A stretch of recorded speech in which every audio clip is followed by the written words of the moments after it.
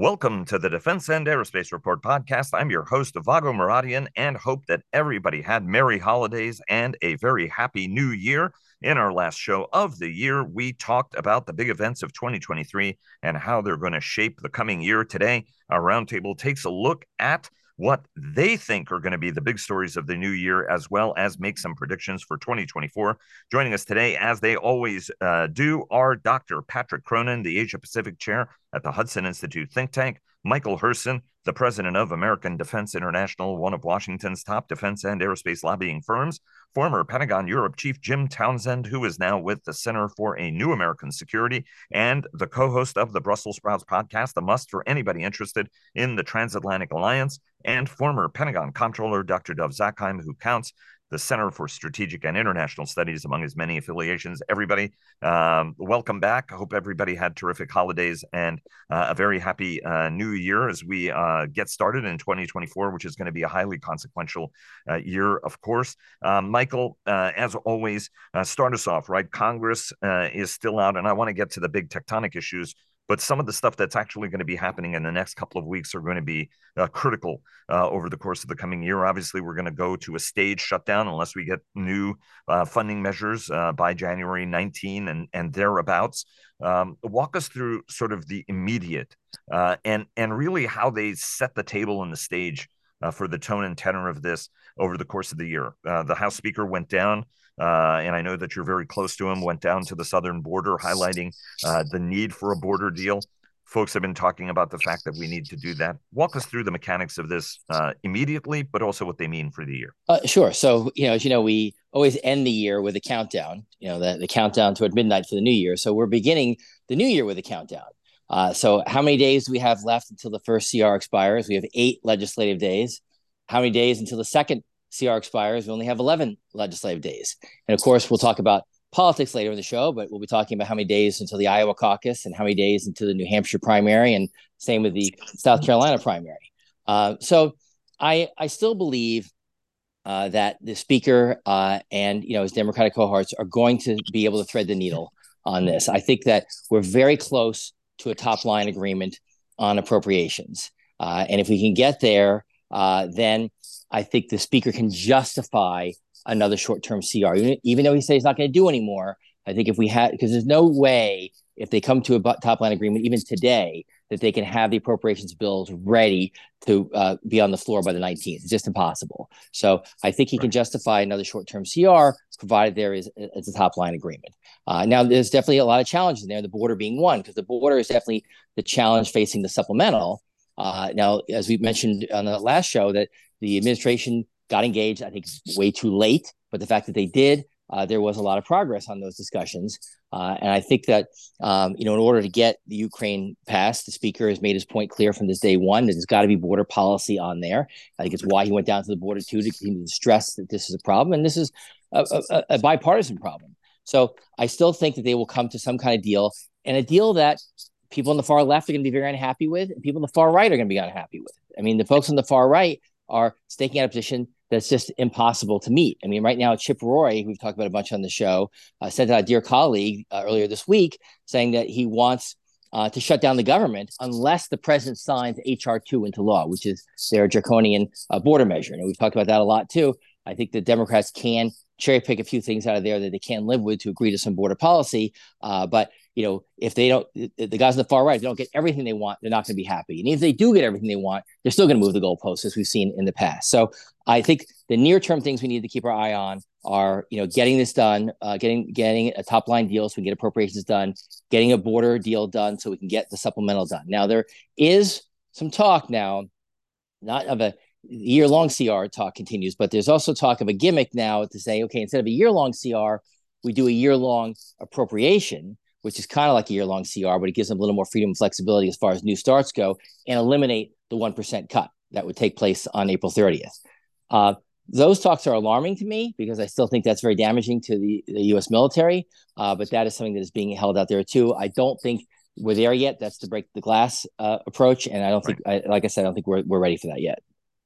Dov, from your standpoint, what are going to be some of the budgetary dynamics, and what does the department need to be doing? As Michael said, right, we're looking at a variety of different permutations. I think we've discussed if the comptroller team and Mike McCord had not been in this seat, it might be a tougher go for the Pentagon. The problem with the Pentagon is it always makes it work and it makes it look easy, and so everybody assumes they can take more risk.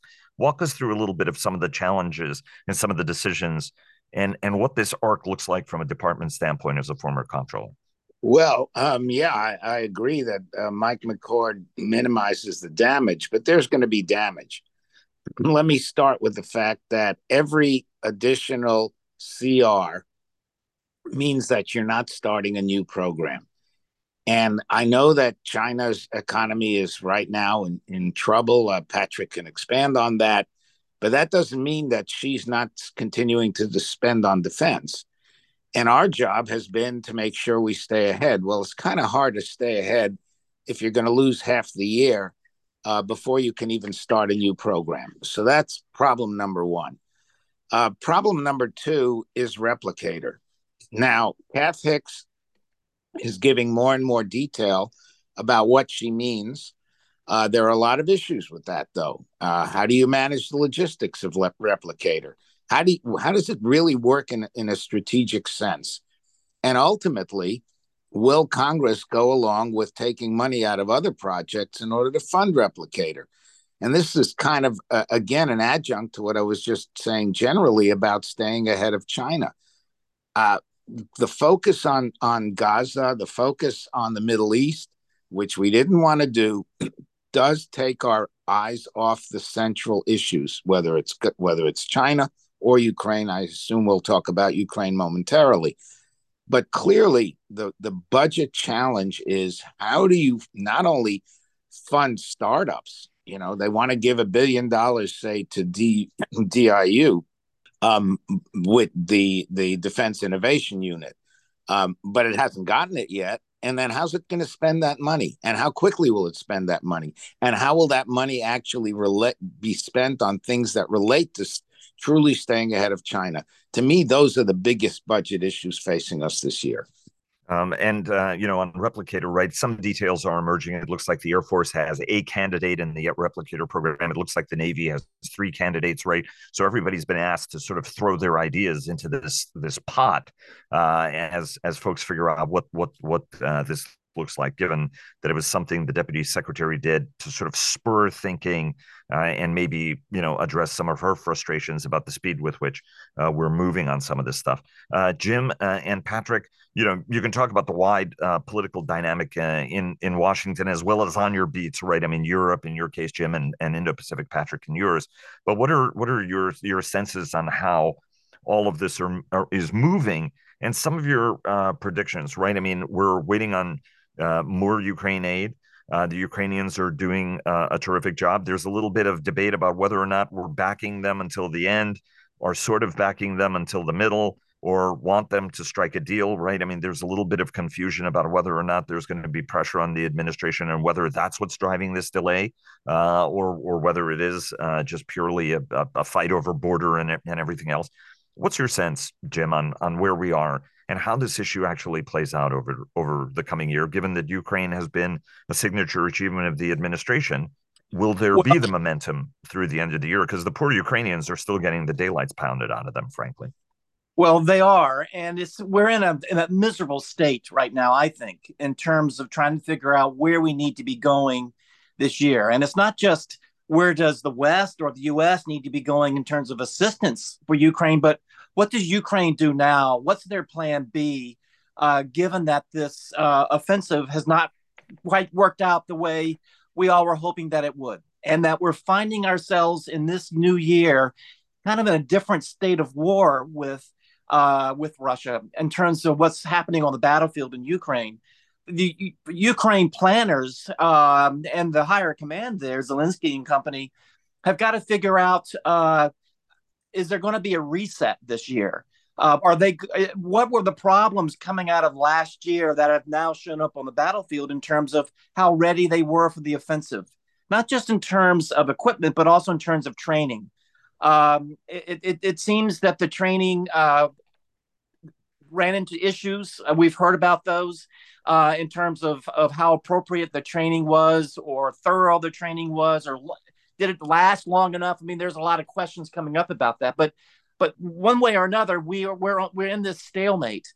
And so what do we do about that? What does Ukraine do about that? And for Ukraine to figure itself out, it needs to know that there's going to be consistent assistance coming from the West, particularly from the United States. And what does that assistance look like? There have been calls for for Ukraine to dig in right now and hold what they've got as they do a reset. That could take almost all year to get in the assistance that's still in the pipeline, like the F-16s, to continue with training, and to be ready for an offensive in 2025. Now, that kind of thinking isn't unusual in a long war. If you look at World War II, there were periods like this. But politically, that doesn't do well in the West, where we have a short attention span and a lot of political pressures, particularly this year. So I think Ukraine has got some big decisions ahead of itself.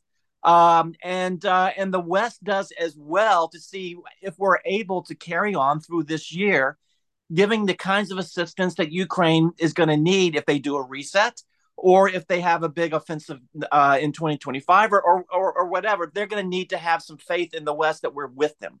So the next couple of months are going to be critical, particularly the signals coming out of Washington about, are we with you or not? What are your plans, Ukraine? Can we all get together on the plan and agree on the plan?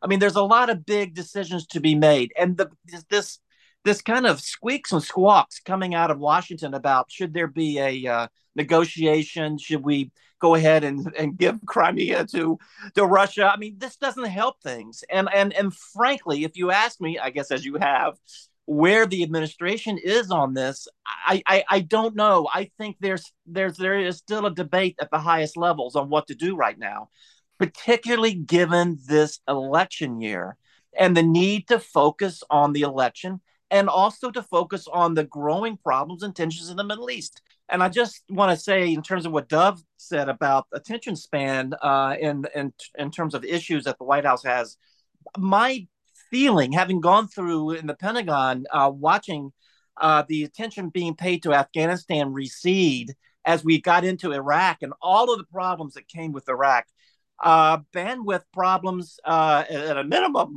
caused us to focus less on Afghanistan and more on Iraq, and that caused major issues over time in Afghanistan. And I'm starting to get a feel, and I understand why. I got it, but what's happening in the Middle East, which is growing more and more in terms of tension and demands attention from the administration, that's going to begin to put Ukraine on the back burner. And that concerns me, because right now we need to be focused there as well. And so I'm hoping there's going to be bandwidth in the administration to be able to handle both these issues, including China. Is there a danger, Jim, and Patrick, want to get your sense on this as well, because obviously everything, right? I mean, we did this in order to signal resolve, not just, to defend Ukraine and Russia, but that we put this in a we're deterring China context. We're running our inventories down. We're running our inventories down very deeply. Our mutual friend Mackenzie Eaglin of American Enterprise Institute has made this point repeatedly, as many on this program have. We're depleting our inventories. We're not filling them as quickly as we need to be filling them. And then we're making this an issue of resolve, right? We said we'll be in Afghanistan as long as it takes. We'll be in Iraq as long as it takes.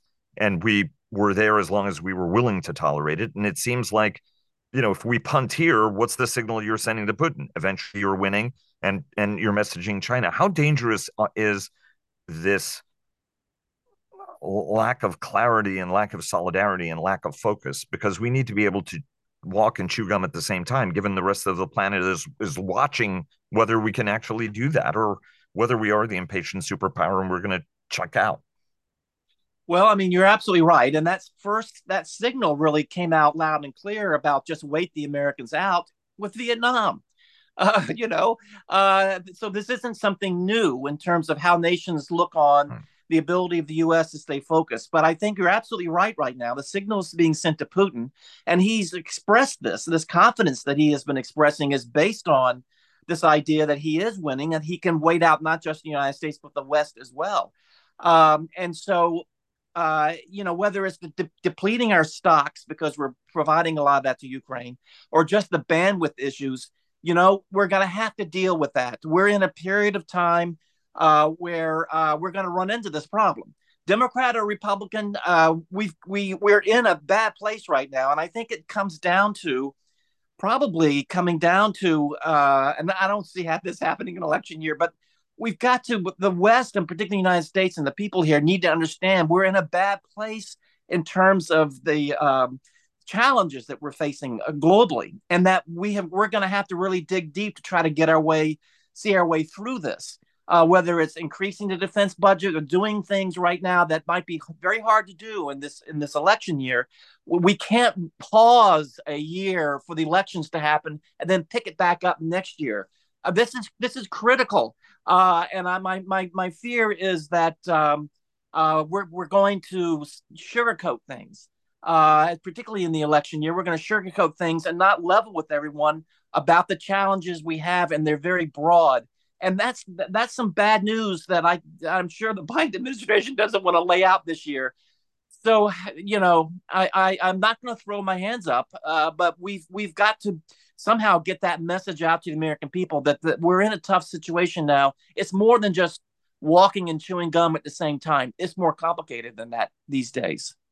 Patrick, what's your sense on sort of, right? I mean, a little bit on what Jim just said and the messaging that it sends, because obviously the Chinese are watching very quickly, but this is a very dynamic region and there's a lot going on simultaneously. It was a great article that you had on North Korea, and Dov, we're going to come to you on the war, Israel's war on Hamas in a moment.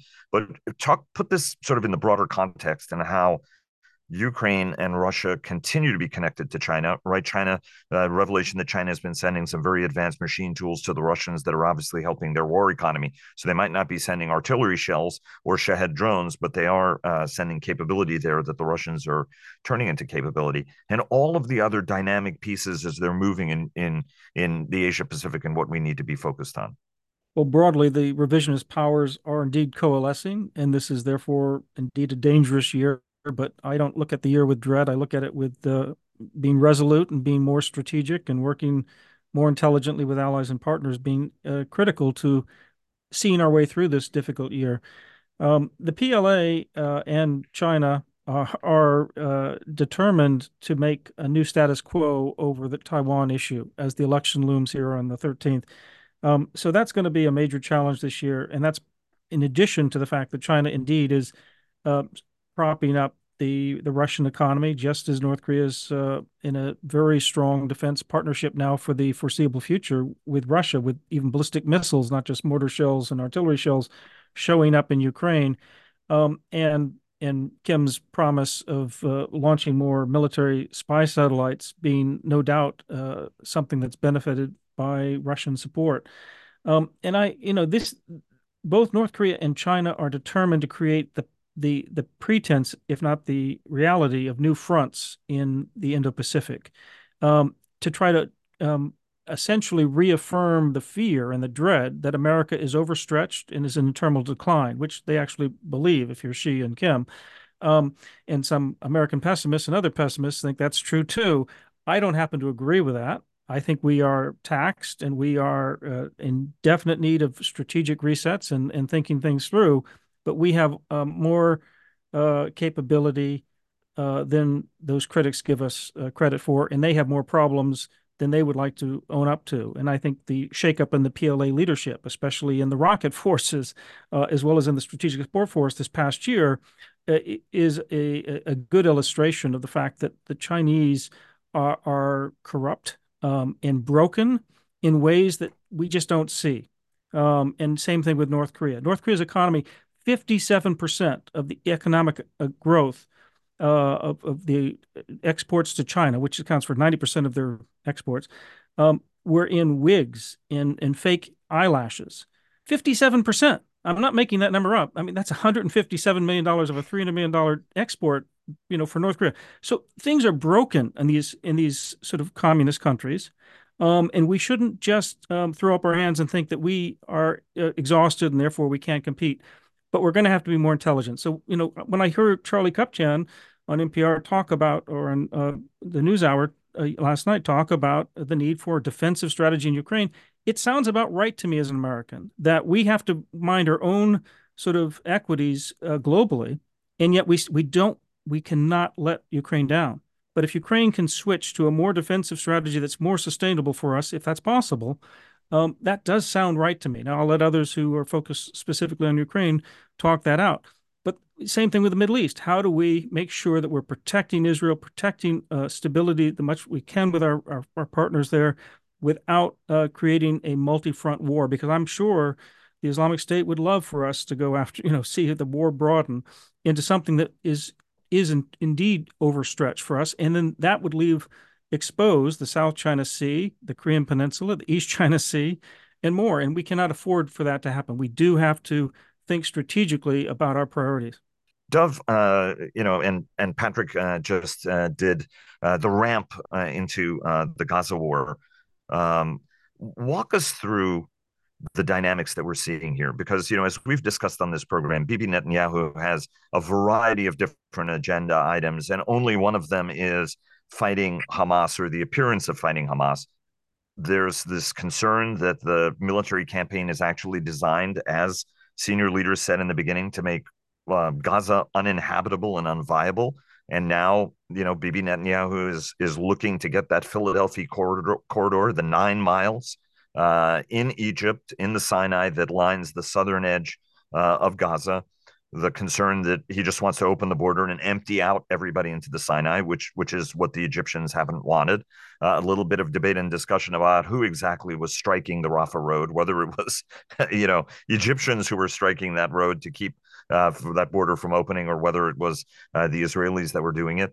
A concern that Bibi is actually trying to exacerbate Joe Biden's political problems in order to help Donald Trump, right? I mean, his political, sense that he will get a more unrestrained hand if he's got Trump in office. Then there's the concern that he will start a war. I've discussed this with some senior retired and actually serving people about whether or not Bibi would like to start a war with Iran that he wants us to get involved in, because then that helps his political situation than what's going on in the West Bank. Walk us through some of the mechanics, and you've written thoughtfully about this, 2 pieces actually in the past week, one about the importance of the U.S. Naval presence, and the other one about Israel's most dangerous minister. How is this dynamic playing, and how does it actually affect the political dynamic in the United States? Because Joe Biden has cast his lot with Israel, and it is proving to be very bad for his political base and all the people he needs to beat Donald Trump in 2024. Well, let's start with the war in Gaza itself and the Philadelphia corridor. Philadelphia corridor is actually a border area. People may not know this. That's why I'm explaining it. It's about 9 miles long, as you said. It's a strip of land between Egypt and the Gaza Strip. And it was set up as a buffer zone in the 1979 peace treaty with Egypt. Now, what Netanyahu is essentially saying is, we don't trust the Egyptians anymore. And we want to take control of this whole area because the Egyptians have not done enough to stop weapons coming into Gaza from Egypt. Now, he's picking a fight with the Egyptians. Which the Egyptians reject, right? I mean, the Egyptians say, yeah, absolutely. We have actually lost troops. Right. Yeah. Sisi is saying, wait a minute, that you have no basis for this argument. And the fact is, he's picking a fight with Egypt when he needs Egypt in order to help solve this Gaza problem. So that one is very hard to understand, other than, again, Bibi, just like you said, trying to get people to focus on a whole bunch of things at the same time. And that just allows him to continue to do what he wants to do. Now, there's a lot of friction inside that government. 2 of the ministers, one of them about whom I wrote, Schmutrik, who I really think is the most dangerous because he controls the money.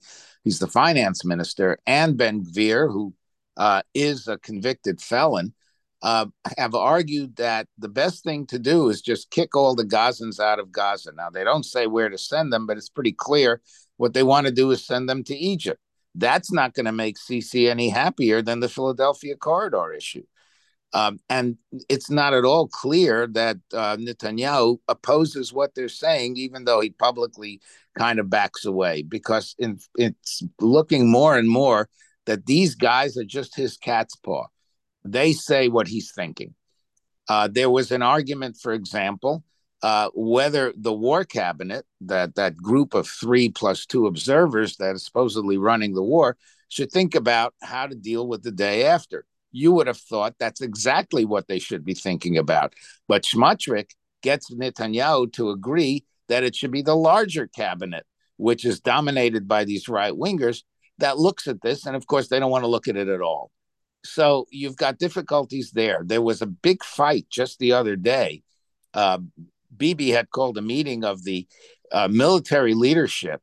The chief of staff is in fact setting up a review committee that will look at just the military operational implications of October 7th.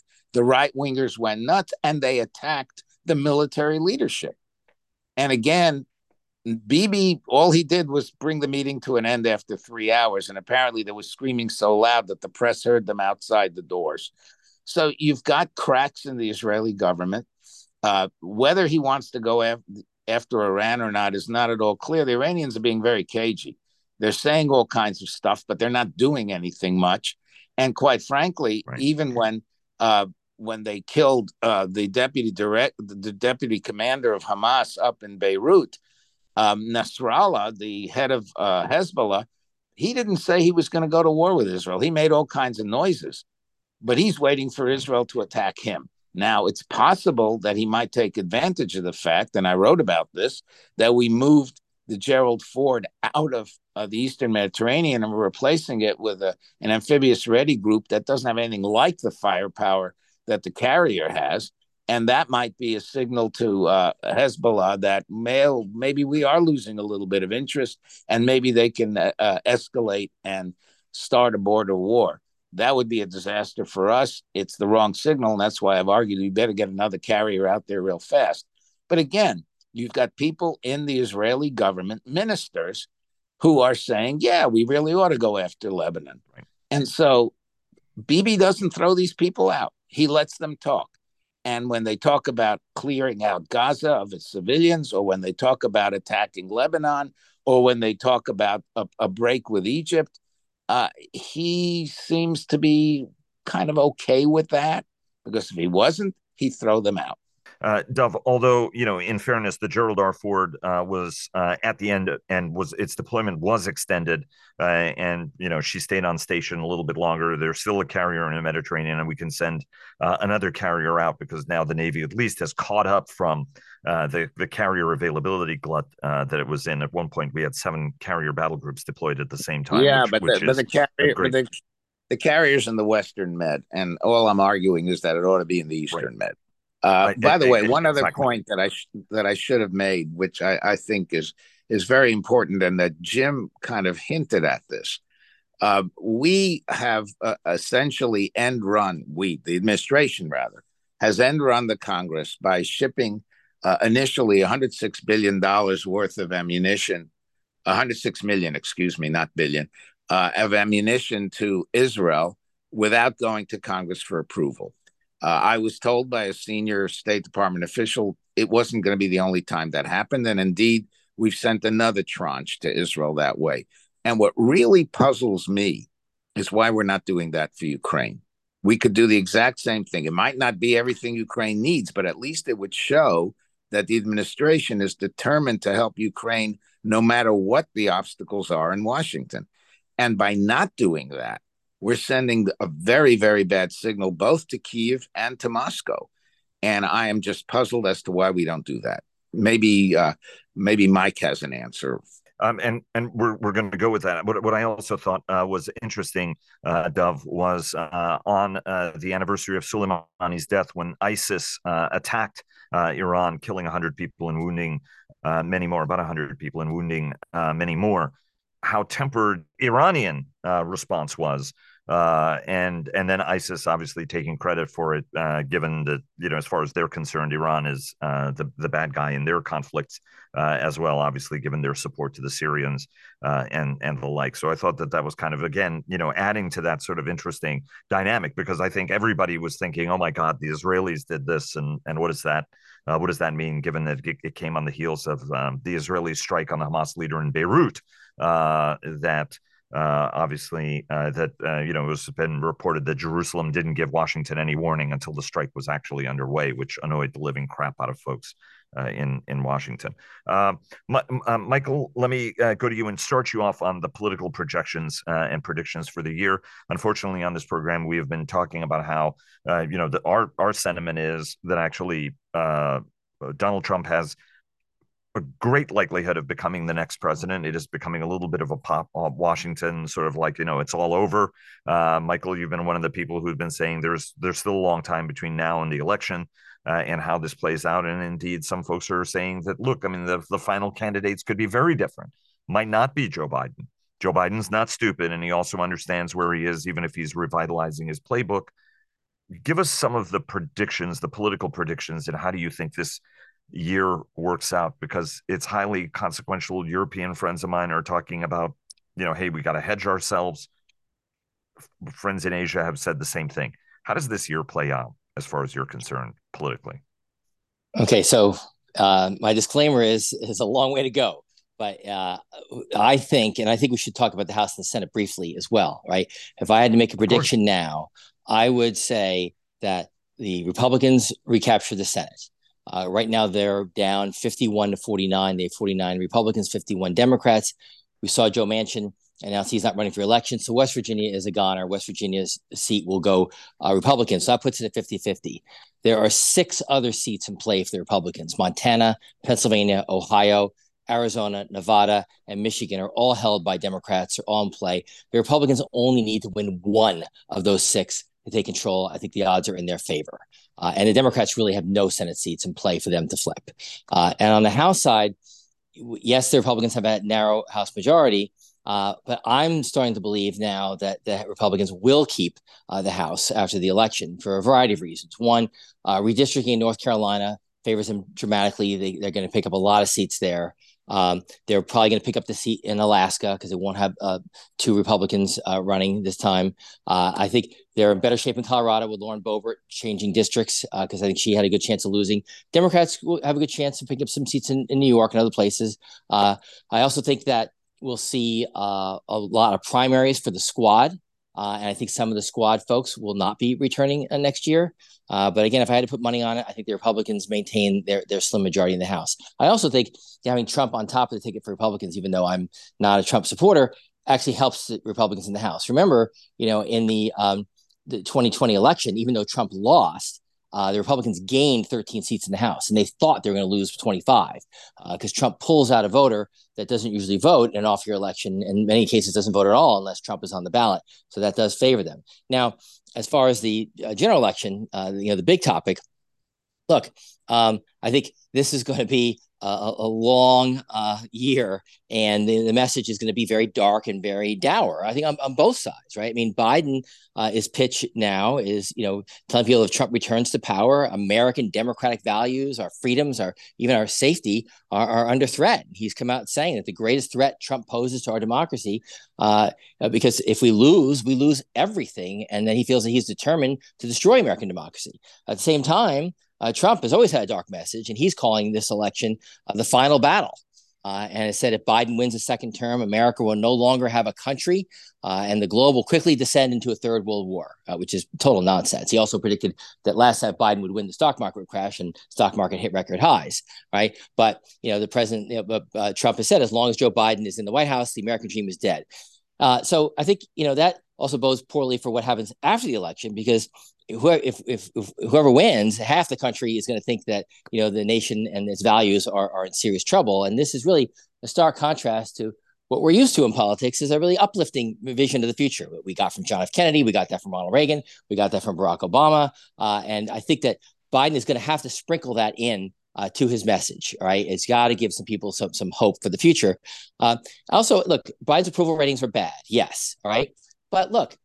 we talk a lot of this in the show about a lot of things we don't like that the Biden administration is doing. I disapprove of a lot of things the administration is doing, but I'm still going to vote for him, right? So I wouldn't use the approval rating as the only measure to measure him, right? At the same time, Biden does have an enthusiasm problem, right? Only 18% of Biden supporters say to themselves on a scale of 1 to 10, they're a 10 in enthusiasm, where 44% of Trump supporters consider themselves a 10 on that scale. Now, look, there's good news for Biden on the economy. We did not end up in a recession like a lot of people projected. Polling shows that people are starting to feel more positive about the economy. The employment numbers are great. Unemployment is only 3.5%.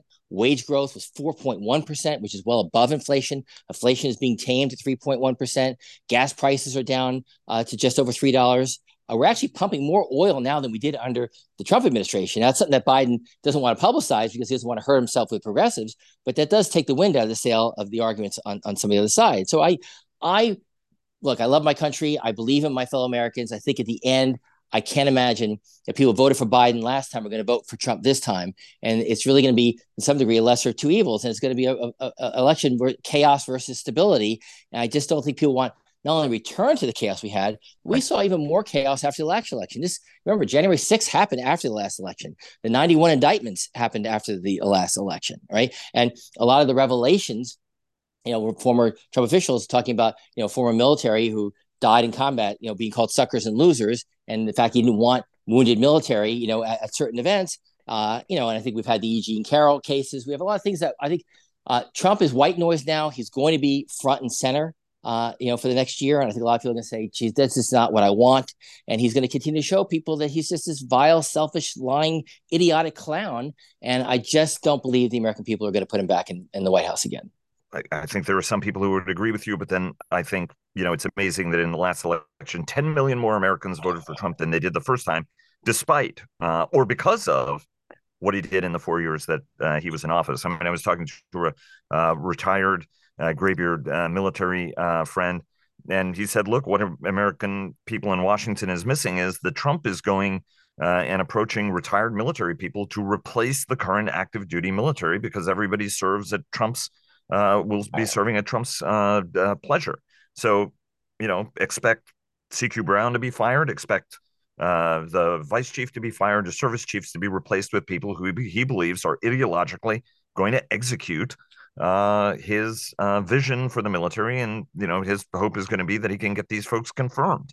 If he does get even split control of the Senate and be able to drive it through. So, I mean, there is some concern that this time around he is coming at this with a much more organized plan and make sure that it doesn't have Jim Mattis's and Mark Esper's and anybody else who could serve as a potential break on his vengeance campaign, if you will.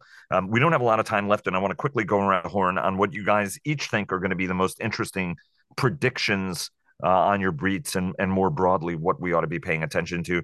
Dov, Jim, and then Patrick, bring us home. Well, first, I think the war in Gaza will end. It'll probably be some kind of deal that will not totally eliminate Hamas.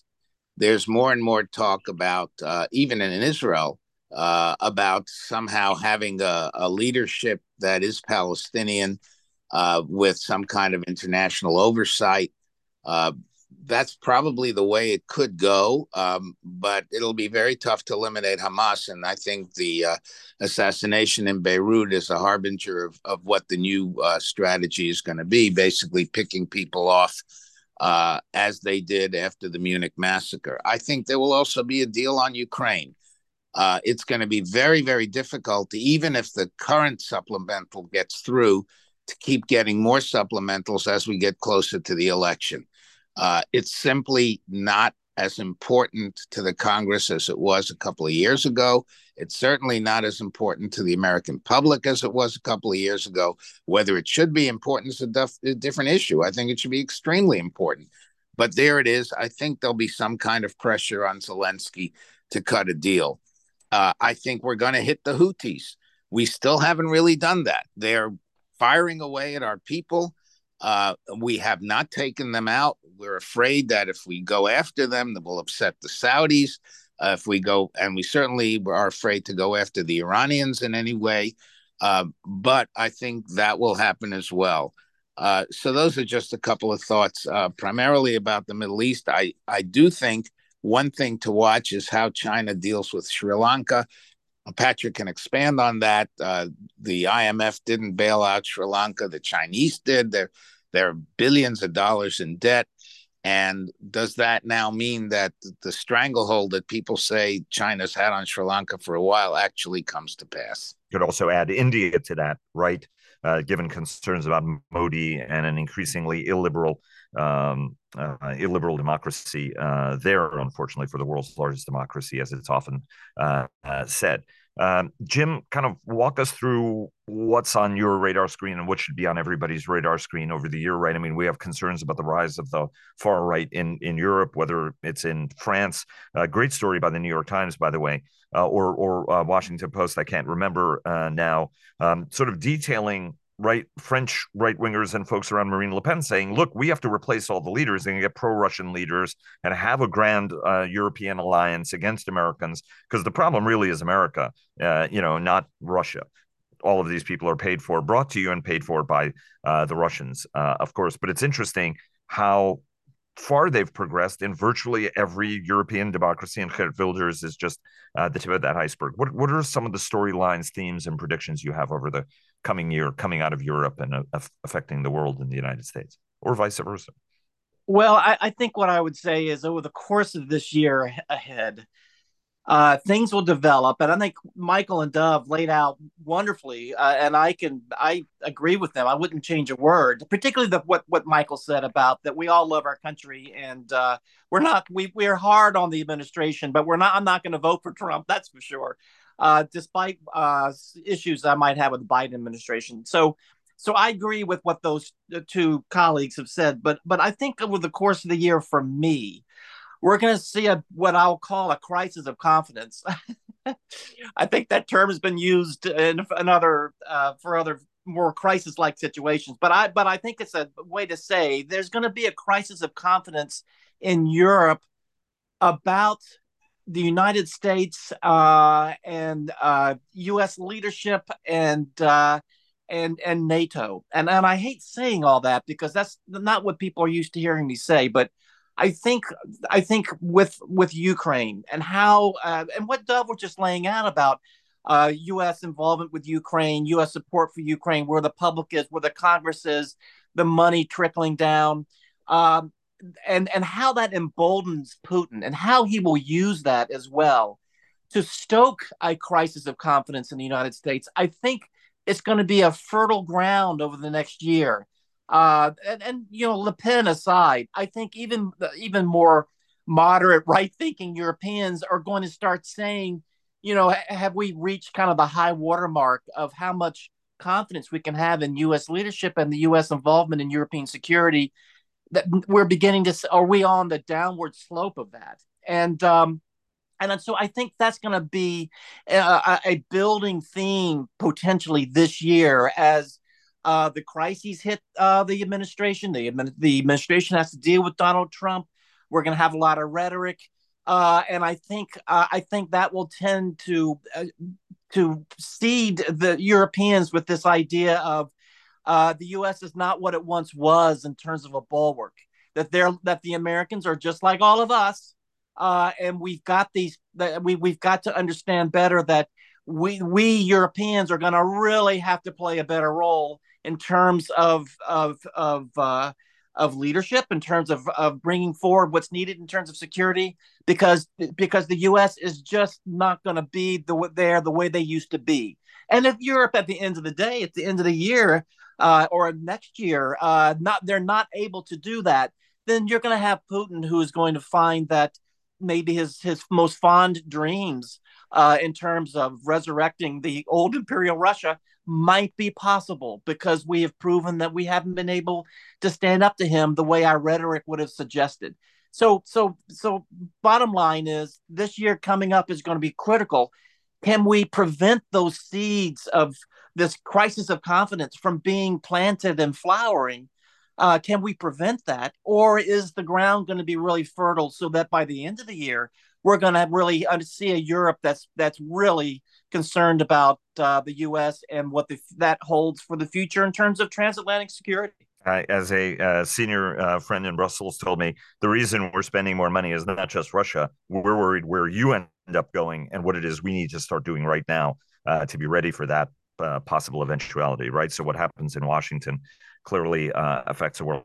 Patrick, you get the last word on whatever was on your mind and your predictions for 2024, because every year is consequential, but this one may be a little bit more so, given concerns, right, that the clock is ticking and Xi Jinping keeps telling everybody, I'm taking Taiwan one way or another, and 2027 is looming out there, right? More people are saying there may be a running clock than we're willing to admit. Well, Xi has certainly said that unification of Taiwan is inevitable, although he has not said that he's going to use force to do it. He's just not ruled out the use of force as a means of doing it. And I think that's an important differentiation. But I do think both Xi Jinping and Kim Jong-un will challenge American power in the Indo-Pacific over Taiwan and on the Korean Peninsula this year. And how we react to that, whether we're able to deter that, dissuade them, and stare them down and stay strong, will determine a lot about whether the U.S. is back in the Indo-Pacific or the U.S. is out of the Indo-Pacific.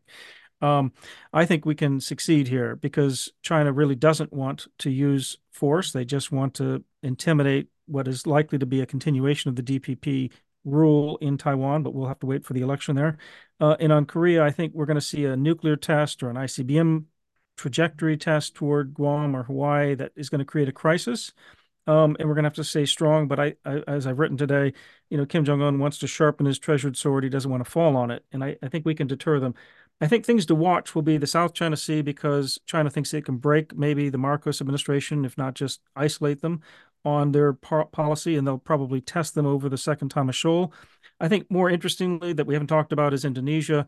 I think Modi's election is given. He's going to get a third term this spring. But Prabowo coming to power, which I think is likely in the February election in Indonesia, is going to be a shock for many in the world and the region, because we're used to Indonesia playing a very low-key role. Prabowo is not a low-key figure. And I think that's going to be something of an adjustment. And we'll see. His brother's in town next week for discussions, and we'll have to see how that election on Valentine's Day goes. So those are some of my predictions of what we'll see. But I also would just add, we're going to have the continuation of shocks in both technological innovation and tech-driven espionage. So that's more of a status quo, but unfortunately, I think those things are going to get bigger and more pronounced, and we're going to have to adjust to them and be agile and stay innovative. Guys, thanks very much for joining us. Happy 2024, and it's off to a great start. And wishing everybody a happy, healthy, prosperous new year. Thanks very much to the audience for joining us and for your time. And special thanks to all of our sponsors: Bell, HII, General Atomics Aeronautical Systems, GE Aerospace, Leonardo DRS, and we welcome American Rheinmetall to our list of sponsors. Welcome aboard, and great to have you. And a reminder to check out all of our weekly podcasts, our award-winning weekly podcasts, Cavas Ships, hosted by our very own Chris Cavas and Chris Cervello, and sponsored by HII, who clear the fog in naval and maritime matters, the Downlink with Laura Winter, who takes a thoughtful look at all things space, and our Air Power podcast, sponsored by GE Aerospace, that I co-host with our very own JJ Gertler. Thanks very much again for joining us, and tune in on Sunday for our very first business roundtable of the year, where we take a look at what we expect over the coming year. Until then, hope everybody has a great weekend, a great day, and we'll see you again on Sunday. Thanks very much.